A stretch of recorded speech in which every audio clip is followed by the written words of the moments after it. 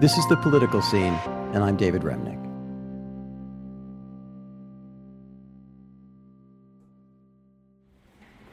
Here's my man. Hey, how are you? That's good. Good to see you. The New Yorker, over 99 years, has been privileged to publish a lot of astonishing writers of nonfiction, and David Grann is certainly among the best. And yet David's work lately has become as popular as it is great. Killers of the Flower Moon has held a spot on the bestseller list for almost 2 years running, and a film version directed by Martin Scorsese opens in theaters next month. David's latest book, The Wager, also hit #1 this summer, and it's been sold to the very same Martin Scorsese for a movie as well.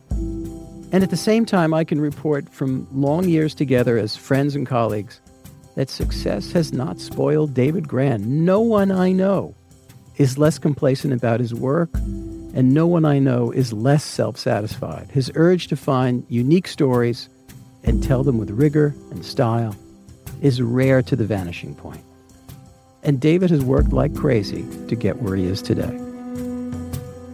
I had been wanting to write for The New Yorker for a long time, to write these kind of unusual narratives that I like to do, eccentric topics. And in my usual style, I was terrified to do so. So it took me about 10 years to work up the courage to pitch a story. And I wanted to find a story that I couldn't fall on my face on.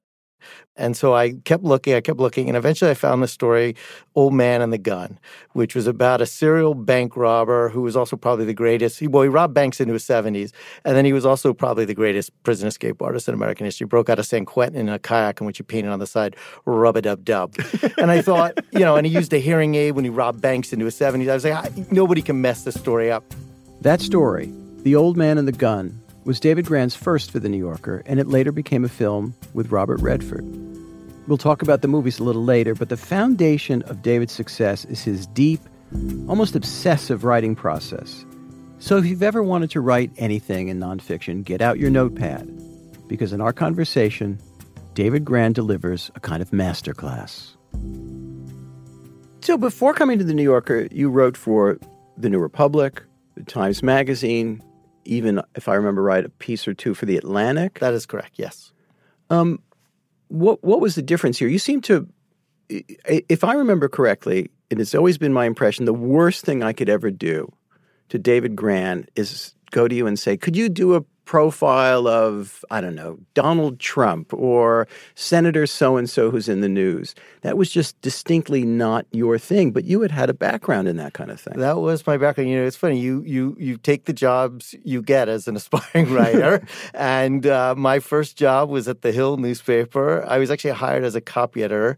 What they didn't realize is I'm not the best at grammar, and I'm also partially blind. So the idea of me as a copy editor is a bit hysterical. But and in that chaos as it is, I then quickly rose to executive editor there. But because of that first job, I just needed a paying job. I was always thought of as this political person, got to cover campaigns. And you hated it? I did. Ish. I mean, I think that the truth is you need to love it so much to be able to penetrate the veil of consultancy and political speak and to get the inner story. And there are people who do it amazingly well. I didn't love it enough to want to spend all that time getting through press secretaries and consultants. My idea or my dream of reporting is to spend hours with a subject, to disappear around them, to observe them in their job or their profession. They forget I'm even around. And the turning point really came when I was at the New Republic, and I did a story on Congressman Trafficant. Probably many listeners will not remember him, but he had this crazy hairdo that stuck up on its head. He was a congressman from Ohio. We later learned that was a toupee, but I never thought it was a toupee because nobody... That was the least of his problems. Yeah, that was the least of his problems. And you never would think that anyone get a toupee that bad, so everybody assumed it was real because nobody would ever get a toupee that just... Hard to believe I'm wearing a toupee. Yeah. And he was a congressman from Ohio, and I learned that he was being investigated by the Justice Department on allegations of corruption. And I made a trip out to Ohio, to Youngstown, where he had been congressman. He was congressman of. And I went to a courthouse. And in the courthouse, I found a transcript of a wiretap from that was made by a mobster.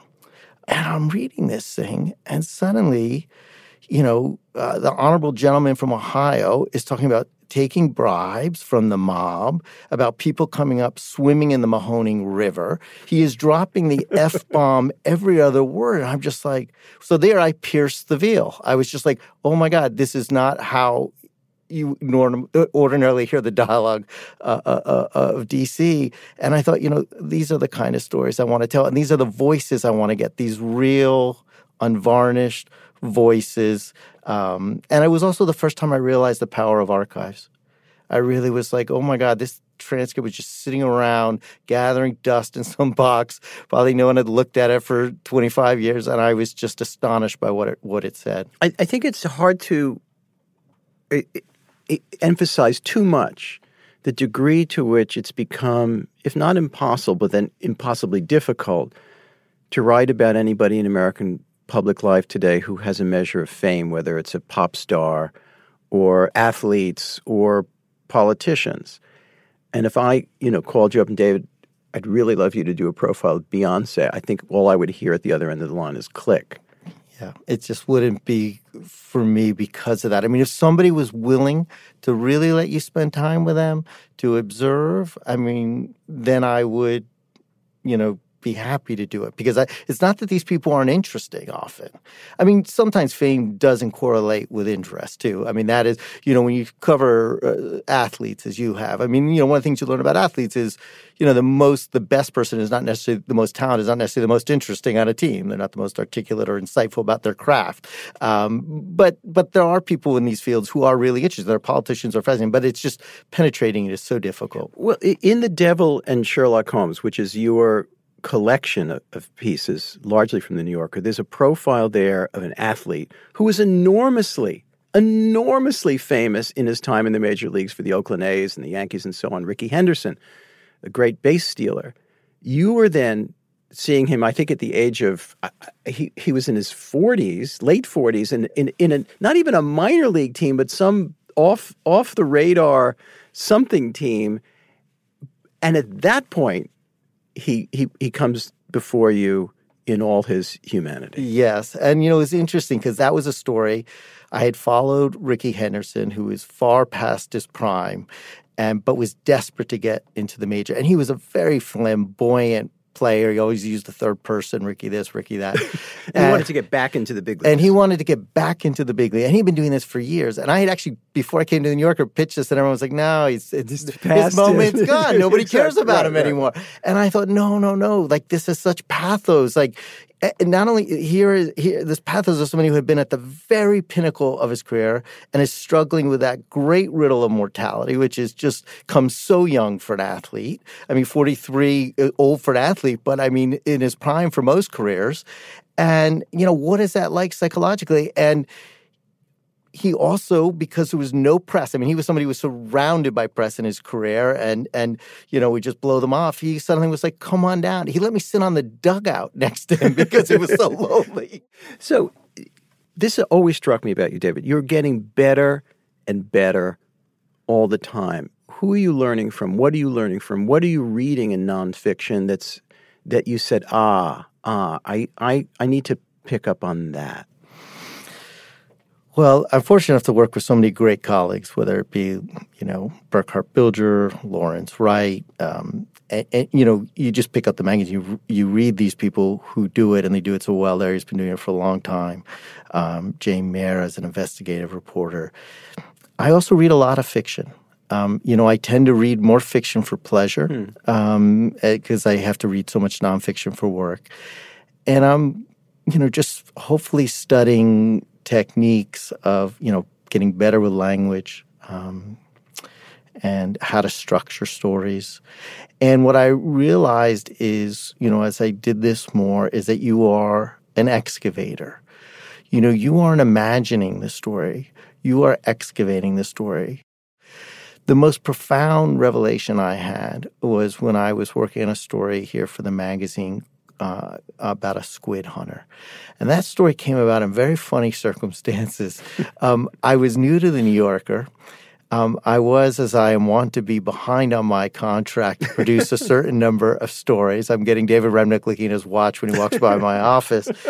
And I'm frantically at that stage. I had a little boy, and you're worried. I knew you're worried about your job. Are you gonna make it at this place you've wanted to be at?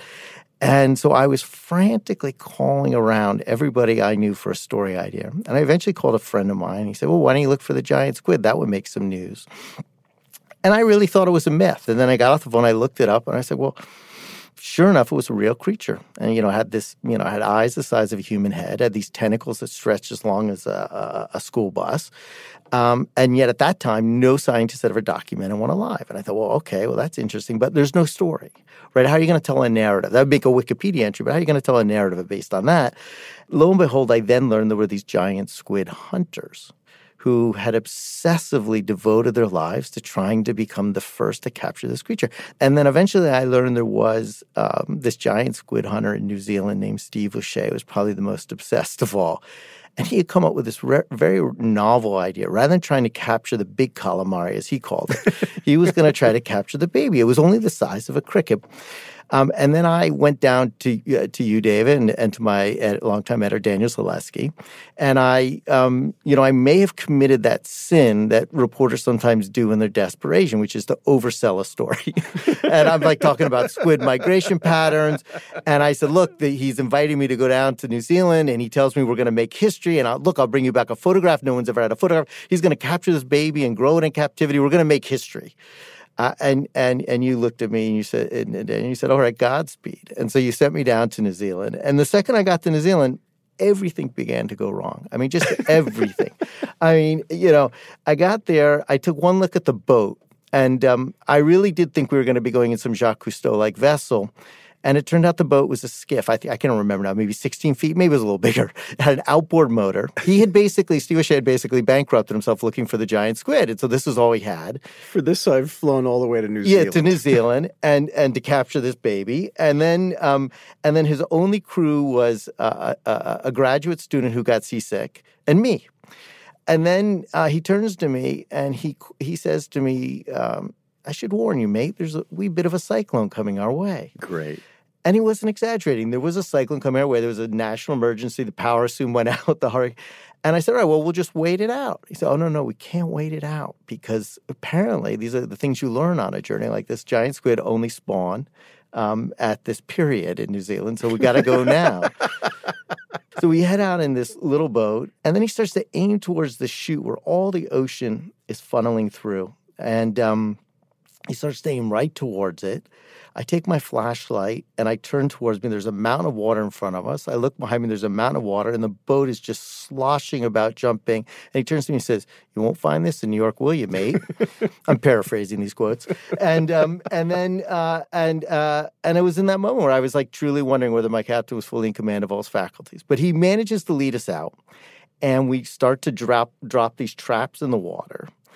And we do this night after night, dropping these traps. He put me to work. My favorite type of reporting is just to quietly observe. I'm the Joan Didion of reporting. Just disappear. Mm-hmm. Instead, he put me to work. And so we're pulling these traps hour after, all to no avail. Again and again, all to no avail. And then about the fourth, I can't remember what night it was, but one night about 3 a.m, we pull up the trap. And the graduate student says, "Oh, my God, that's your dream squid." And Steve O'Shea puts his eye right up against the container, and he's like, "Oh, my God, Archie," which was the abbreviation for the scientific term for Architeuthis. And we have to transfer it into another container. Now, you got to understand, we've been doing this for nights. We're exhausted. The cyclone has passed, but it's still rough. And as we're transferring it, suddenly Steve O'Shea says, "Oh, my God, where the bloody hell did it go?" And it had disappeared. We had seemingly lost it. And I looked at Steve O'Shea's face, a look of despair like I'd never seen before. And all I was thinking in that moment was a completely selfish thought was, I am dead. I persuaded my editors to fly me out to New Zealand. I'm behind on my contract. And I've been out here for weeks. We had it and we lost it. There's no story. I was convinced there was absolutely no story. And it was only later that it dawned on me. And it was for me, it was such a learning experience. Like that was the story. I was staring right at it, and I swear to God, I could not even see it, that this was a story about an obsessed person who had devoted his life. He had his grail, and then he lost it, and the pain and the anguish of that. The story wasn't this Hollywood fairy tale I had concocted in my imagination, which is, oh, we get this baby. It was so much less interesting. And so it just really taught me. It was such a funny, but it was such a profound experience to realize, to always keep your eyes open to the stories. You don't know how many of these stories, when they're unfolding in real time, are going to end. And it's often the most interesting ends are the ones we're not even looking for. David Grann, author of Killers of the Flower Moon and The Wager. We'll continue our conversation with him in just a moment. This is the New Yorker Radio Hour.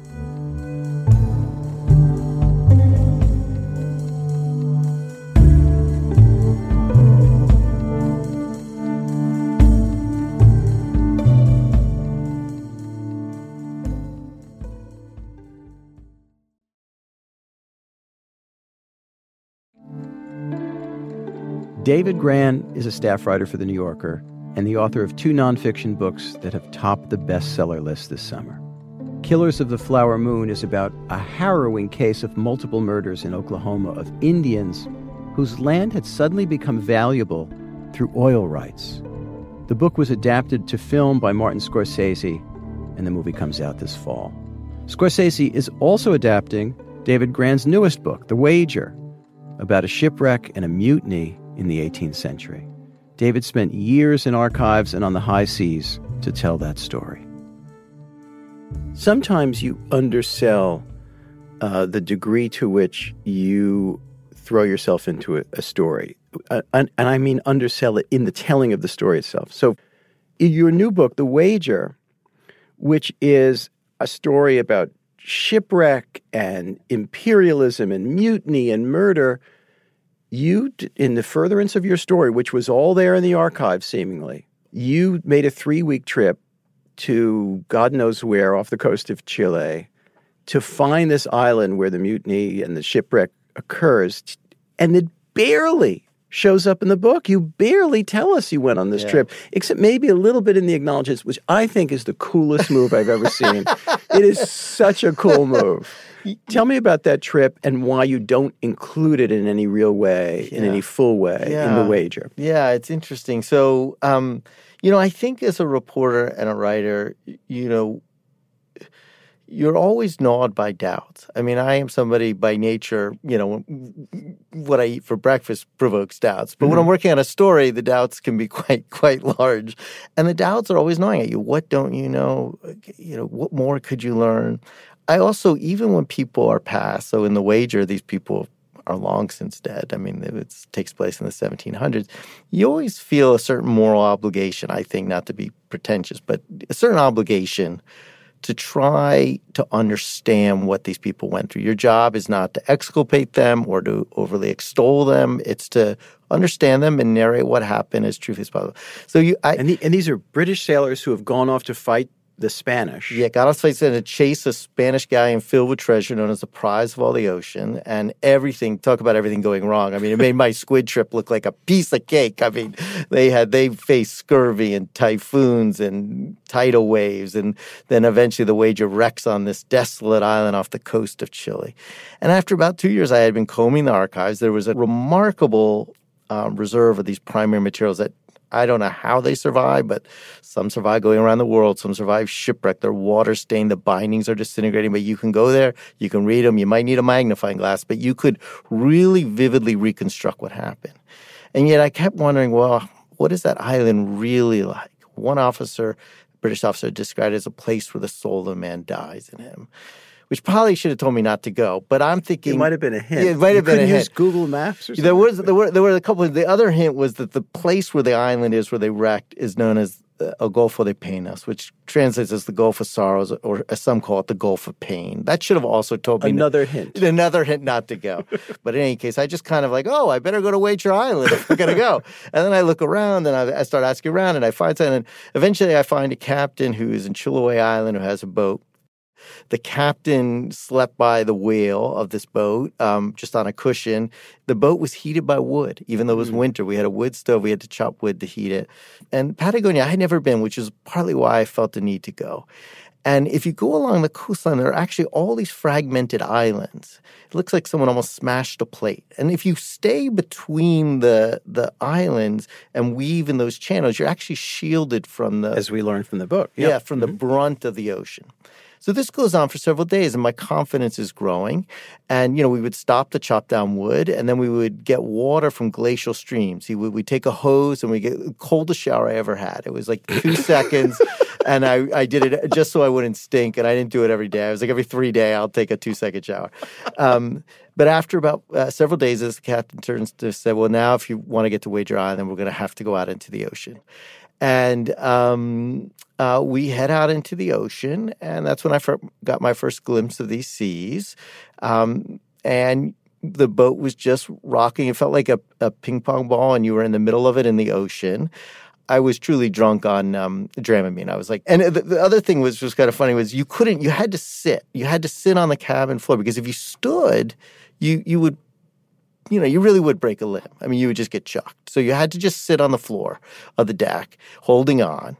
But you could, obviously, there was nothing to do for hours and hours. And so I had on my iPhone with me an audible recording. I was reading all of Melville back then. I had Moby Dick on my iPhone, which... So wait a minute. So some guy is reading Moby Dick to me while I'm sitting at a iPhone. Yeah, and while I'm sitting at a store, trying not to throw up and die. The dumbest thing possible. Like I said, I'm not I'm not very wise. I don't know why, but in any case, that was a great novel in retrospect. Not the smartest thing to do. And we get into the bay eventually, and we were following in reverse actually the path that some of the castaways trying to get off the island had followed, and it was just really interesting. We passed some islands. And the captain points to them and he says, that's Smith Island, that's Hobbs Island, that's Hertford. They sounded very British to me. And I had some of the copies of the journals with me, and I went and looked at them. And sure enough, those were the names of these British castaways who, after one of the castaway boats had sank, they didn't have room for them in the other boat. And so they were abandoned on these islands. And so this was their epitaph. The captain didn't know why that was their names. He just knew that there was names. I just found that so interesting how history, we stand on history and often we don't even know the history. But eventually we did. We got to Wager Island. We explored it. It remains this place of wild desolation, completely desolate. We found some wild celery on the island, which the castaways had eaten, which had helped cure their scurvy. But there's virtually no other food. And, being on that island, it did actually really help me understand, why that officer had described his place where this old man dies in him. It really was. And so I don't describe my own trip in the book because it didn't feel germane. My journey did not feel germane as a narrative unto itself. It felt distracting. And yet that trip and that experience did breathe life into my descriptions, my understanding of their journals. I mean, you want to describe the trees, because in journals they describe things, but, you can then see them yourselves. And you can do it with more confidence. You could do it with more confidence. And, are they exaggerating or aren't they exaggerating? That was part of the thing when they're always saying they were hungry, there's no food. I'm like, really? No food? You're starving? Yeah. Can't you find any food? And I was like, oh, yeah, no, there's really, yeah. And that celery is... Yeah, the celery ain't much. And one of the things that's been very striking to me in recent years is that not only are you seeking, it seems to me as a reader, stories, but stories that have greater, you'll forgive me, political meaning. If I look at Killers of the Flower Moon, and I look at The Lost City of Z, and The Wager in particular, they're telling me something about power, about imperialism, about the strong and the weak. Yeah. And I wonder how much these sort of grander themes, these political themes, are part of your search. Very much so. I think, in a way, they're I don't want to say the most important, but I don't want to do a story if it's just interesting or fascinating or even gripping. You really wanted to illuminate something larger and tell you something larger about the world in which we live and where we come from. I'll just tell you quickly about, for example, about The Wager, because I think that really illuminates that and why I chose to tell that one of the reasons I chose to write that book. I first came across a journal by the 16-year-old midshipman on The Wager, a man named, he's a boy then, John Byron, who would go on to become the grandfather of the poet Lord Byron. I read this account. It was written in this old stilted English, and I had just kind of stumbled upon it.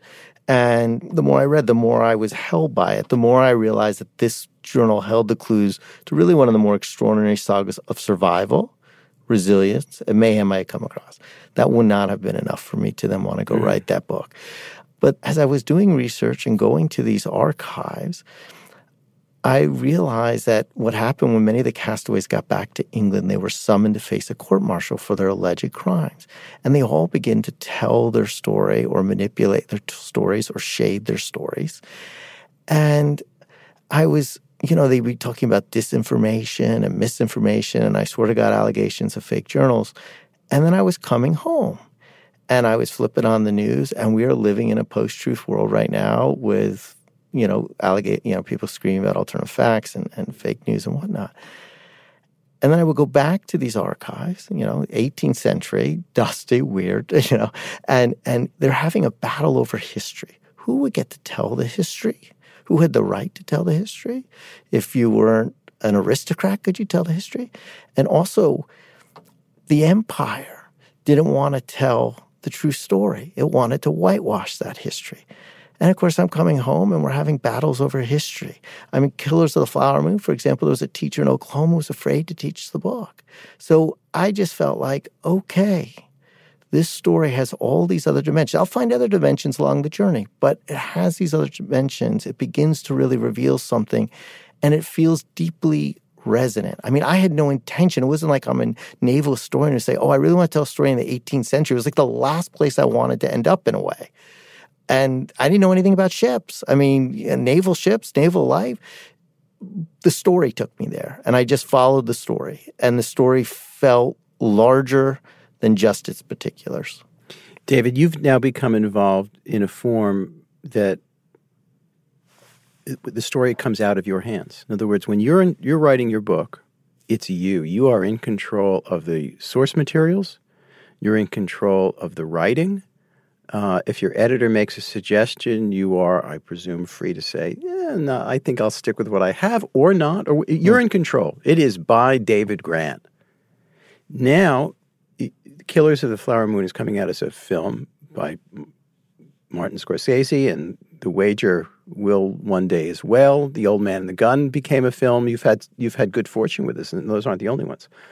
How does it feel to have your book land in someone else's hands, even hands as capable as Scorsese's, and you're not quite in control? Yeah, no, and you're not. I mean, you really have to accept that. I would say it's a learning curve because I've never been in the world of Hollywood. I've never tried to write a screenplay.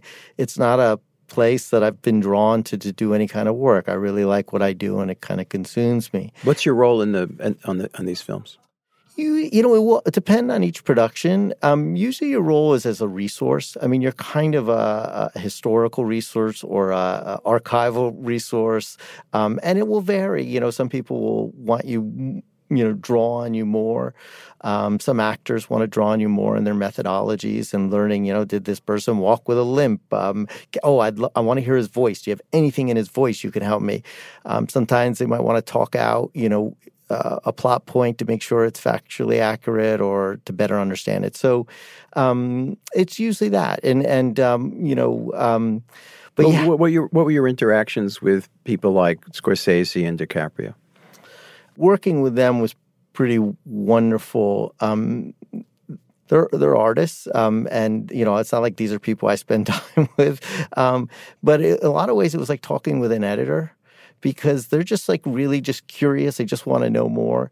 The production team would call me a lot with endless questions for research or material, which I would send them. I remember once they asked me a question like, can you help us? What was the lighting in the room? And I was like, I was thought about it for a long time. I was like, you know what? That's something I would not need to know writing a book. I have no idea what the lighting was like in this house in the 1920s. I know they had lights, but was it electric? But they're figuring that out visually. And, with DiCaprio, questions about just, he was a voracious just learner wanting to know everything about the real person he was going to play. So to get back to your original question, you have to let go. I try my best, and I have been incredibly fortunate to get in the hands of people who actually know what they're doing. I have no idea how to make a film, and I don't pretend to know how to make a film, and I'm not actually interested in making a film. I'm really interested in these stories, and so I love that somebody else with their own vision and intellect is going to draw on this story and add to our understanding of whatever this work is. And with something like Killers of the Flower Moon, I would say each project is different. Killers of the Flower Moon, the challenge was so high, but one of the amazing things with a project like Killers of the Flower Moon was Scorsese and everybody from the actors, worked so closely with members of the Osage Nation to develop the story, to shape the story. The Osage were involved in every element of that, from there are actors to the Osage language is spoken, to bring that world into life. And so, to me, that was the most important thing in the project. It's not how they really adapt my work. It's how they're going to develop this piece of history and the Osage story that matters to me. You are now, David, how old are you? I am 56. And when you look at the future as a writer for yourself, what do you see? It's interesting. It gets harder. Two things get harder, I think. One, writing has never been easy for me. I've watched the way you write. You're a very facile writer. I know people are much more fast with this than I am. It's always hard for me. I think the hardest thing for me is stamina.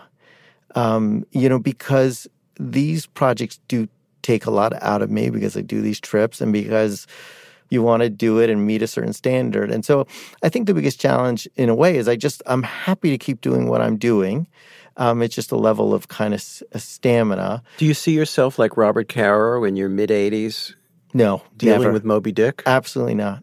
I know people don't believe it, but no, I don't. You see yourself at a certain point going, you know what? Time to retire to I don't think Caribbean islands. I don't think I could keep up at a certain level at a certain point. And there are things I love. I love to read. And so I so no, I don't think I will. People insist I'm completely lying, and maybe I'm lying to myself. You never know yourself. That's the other great riddle when you report. You're not only reporting about others, you're actually learning about yourself. And you often don't, and just as other people, your subjects don't know who exactly they often are or the way they present themselves, you often don't know exactly who you are. So I say that, and I actually genuinely believe it, but whether it's true or not, we'll find out. Many other people around me say it's not true, that my compulsions will continue.